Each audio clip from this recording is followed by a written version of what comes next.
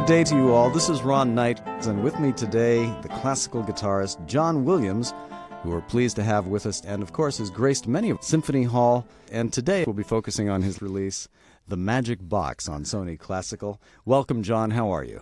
Oh, terrific. Thanks. Yep. Thanks. Good to talk to you. Thanks for joining us. John Williams, you have been ranked in the top level of performers of classical guitar for over 30 years. What prompted you to explore indigenous cultures, and in particular world music? Well, there's no point of departure, really. You know, it's I digress here a little bit on purpose, as my father had changed his whole life once, and he turned from music to trying to as a conservationist for monkeys. And people used to ask him that question, you know, when did you suddenly decide to do this? And he said, well, you know, I woke up at 3:15 a.m. one morning and I suddenly thought, that's it, that's what I'm going to do. I'm going to devote the rest of my life to monkeys. And he said, well, of course, it doesn't start like that. And sorry to digress in that way, but, you know, it's very difficult to say when you're a guitarist, as I am, the guitar belongs in so many different musical cultures. And if you're like I am, if you live in London and you're surrounded with so much music, not just guitar music, obviously, but music that involves guitar from other different musical cultures, obviously jazz being one of them, but it's also everything else that's going on round about you. I always say you'd have to be some sort of antisocial idiot for some of it not to rub off. So it's not a question that I've at any point suddenly become interested in other musical cultures. It's that my different interests in, I suppose, just other people and cultures and the world, even politics. You know, if when I first got really interested in Greek music was the Greek dictatorship in the 1970s, is when, you know, a lot of Greeks were living in London, and I met them and started playing music with them, and then I ended up doing an album of Theodorakis music with the great Maria Faranduri.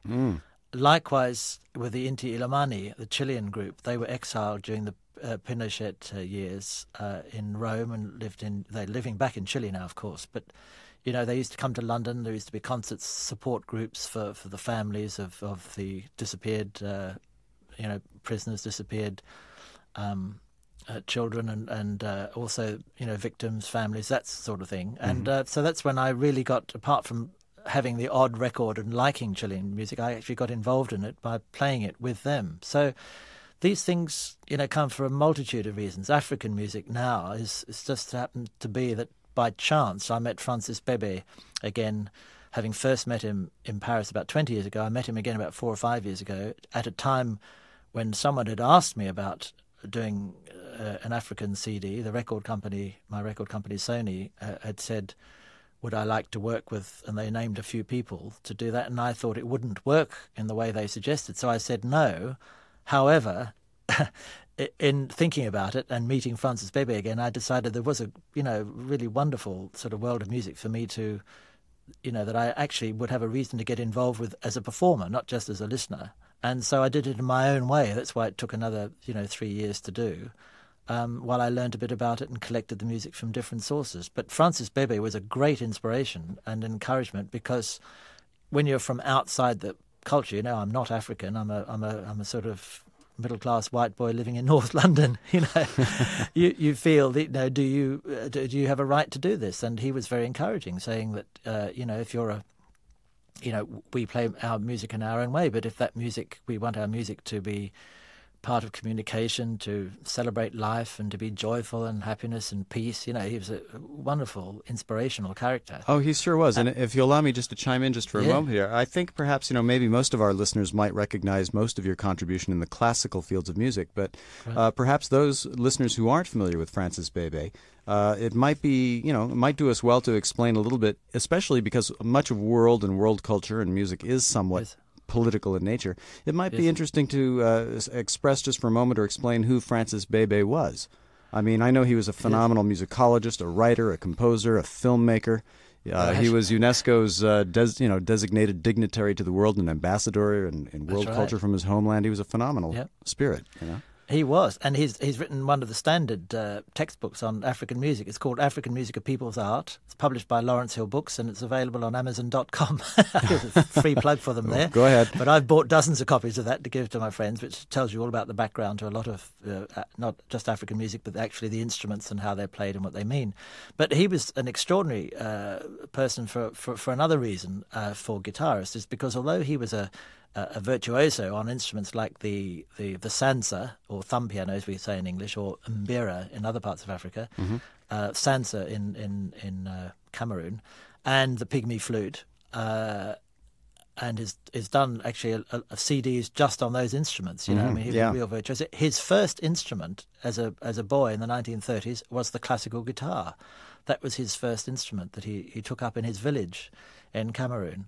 And he was first of all known to most people as a singer-guitarist, you know, and then he later went on to, you know, do all the things that you were describing. Yeah, amazing bloke. So you can imagine, for me as a guitarist, a very important encouragement and inspiration, you know. Oh, I can imagine, especially because both of your almost like a mentoring relationship to find people of equal, fidelity and accomplishment around the instrument to be able to discover each other must have been quite powerful.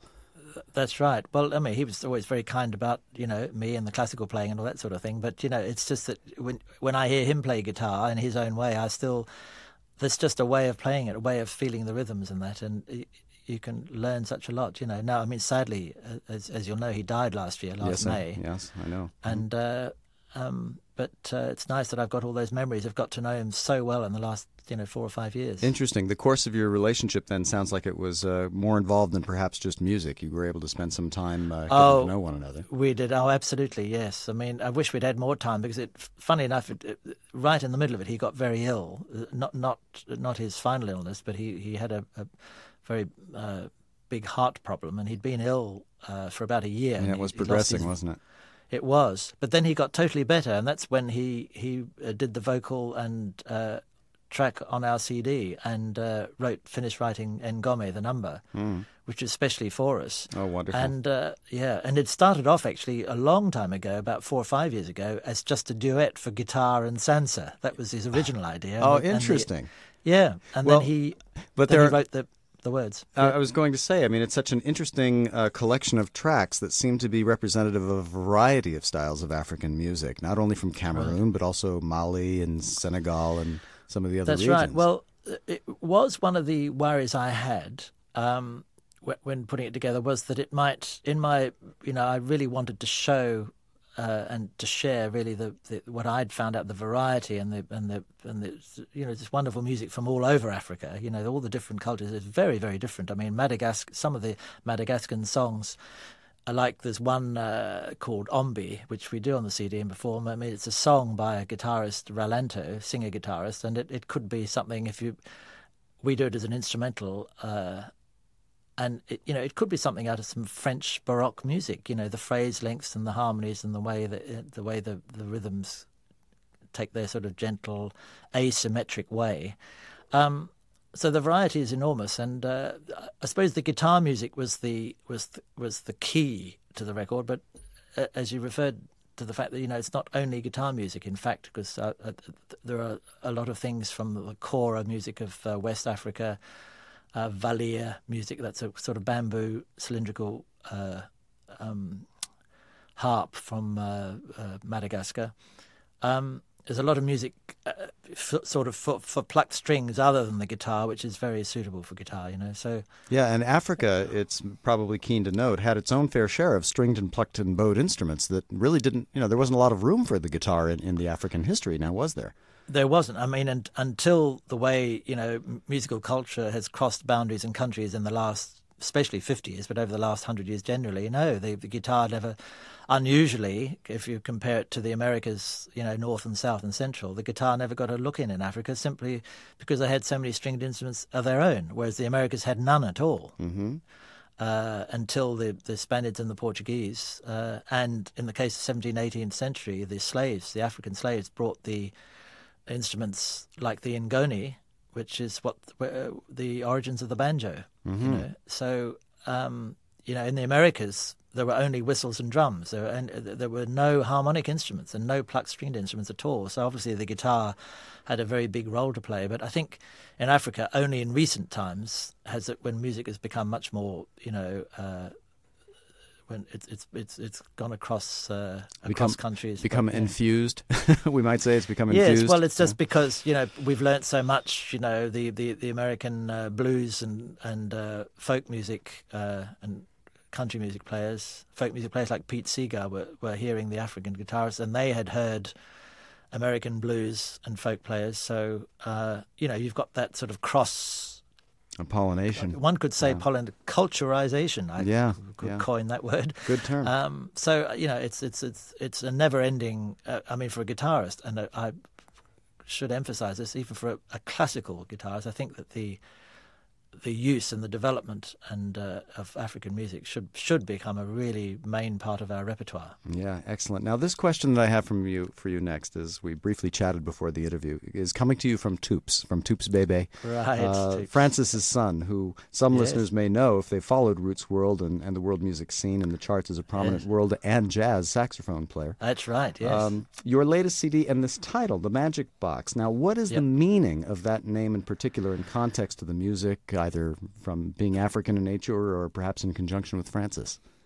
Right. Well, the Magic Box has many meanings, both literally and specifically, and both as a kind of symbol. And very specifically, it's the name of a piece of music by Francis Bebey, a guitar piece, but it also exists as a song called The Magic Box. And as a song, he is describing the arrival in his village in the 1930s in Cameroon as a boy. Arguments.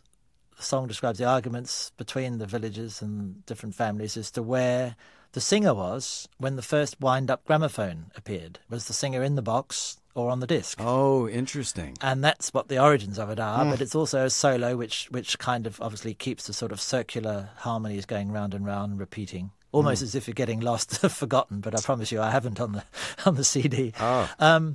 And so that's the origin. I liked it as a title simply because it refers in that sort of subliminal way to the magic box, the guitar itself. Lots of magic sounds coming out of it, and also as an allegory and this is mainly for classical music people, music lovers, of Africa itself, because they're surprised at how many sort of wonderful musical ideas come out of Africa. Most classical people think of Africa as a lot of rhythm and drumming, and not a lot else. Other people and people in jazz and the world music scene, of course, that doesn't apply. They know exactly how wonderful it is, but for classical people, it does. So I kind of liked that meaning of it. Oh, it's a wonderful meaning and an interpretation, and has a lot of colors, if you will, to it. Yeah. I do have another question. Who in your tour will be filling in or playing parts that may have been associated with parts played by Francis Bebey on the recording?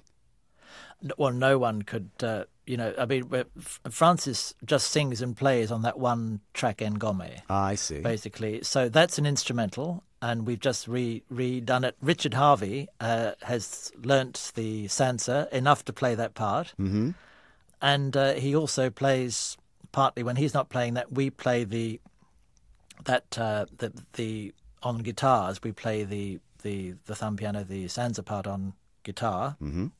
When he stops playing it, and he then plays the tune on bass clarinet and clarinets, which is what he played on the recording. So we kind of mix it in a way so that we can keep it in the program. We do a lot of that. I mean, in the live shows, which we're doing this tour in October, and we'll be back again next year because this has worked so well as a group, it's much more extended than the CD. The CD, it's the usual thing, the CD, it's fresh, and it's when we're getting everything together. And then once you get together on stage, things tend to grow and blossom. We've got lots of new numbers too, because the stage show is about 2 hours, whereas the CD is only 1 hour. So there's lots of other stuff we do on the... We are digital entertainment coast to coast. And it's an interesting thing because I see that on your CD you have had reviews and coverage on this CD from as far as Australia.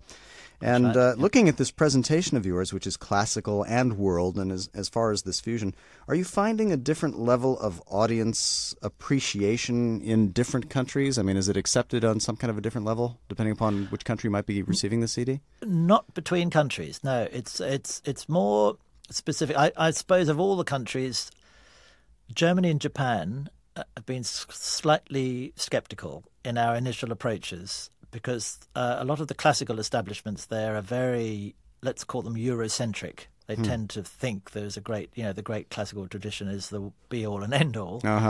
But we went to, we had terrific success in Munich and Hamburg, so we probably will now follow up, because what we've found is that sometimes when places are a bit conservative about it and a bit worried, they then hear how well other concerts have gone, and then they say, "Oh, well, will you come to us next year?"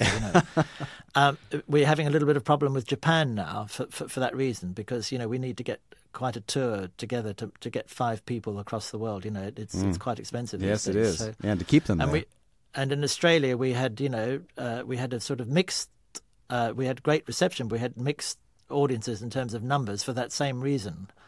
Although a lot of people blamed it on 9/11 and things like that. I think that's a bit of an outworn excuse now. I think that affected audiences for a few weeks, but not afterwards. Yeah.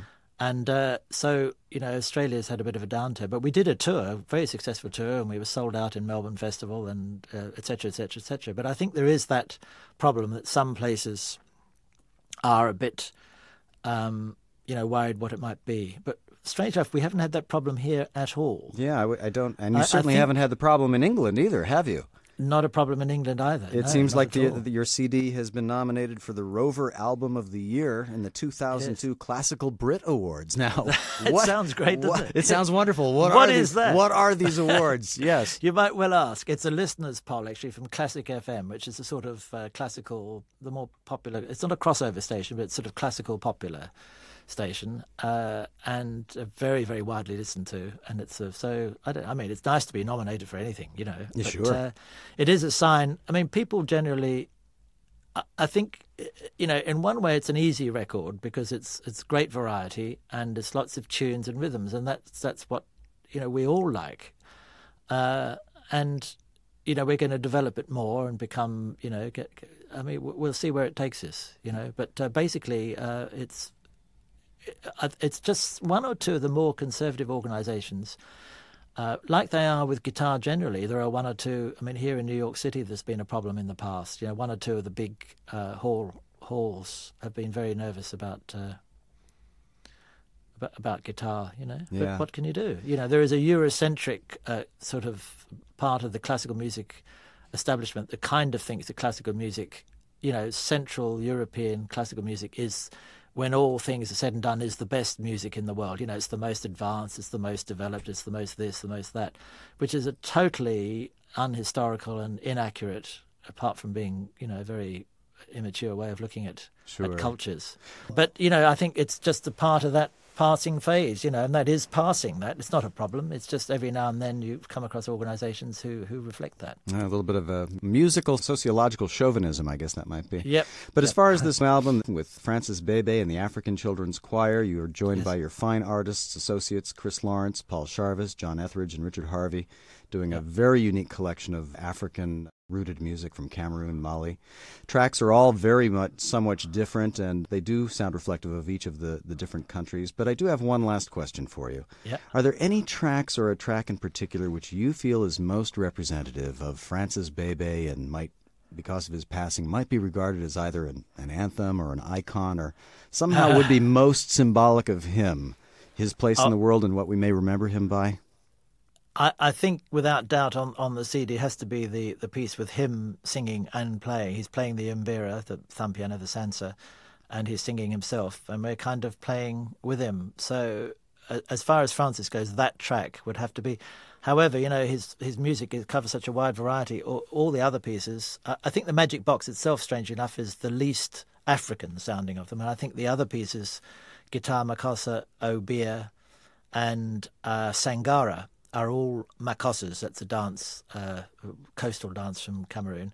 They're very typical for me of the sunny side of his character. You know, the twinkly-eyed, lovely, tuneful, lilting side of his compositions. But Ngome, which is a little different in character, I think, because he's singing on it, and that wonderful, deep, rich voice, and I think that'd have to be the most symbolic, really. Oh, it's fabulous. The Magic Box on Sony Classical, John Williams, classical master on guitar, and an interesting adventure into the world indigenous musical cultures of Africa with Francis Bebey. John, I'd like to thank you for joining us here today. Lovely. Thank you very much. Cheers then. Cheers then. Bye. Bye-bye.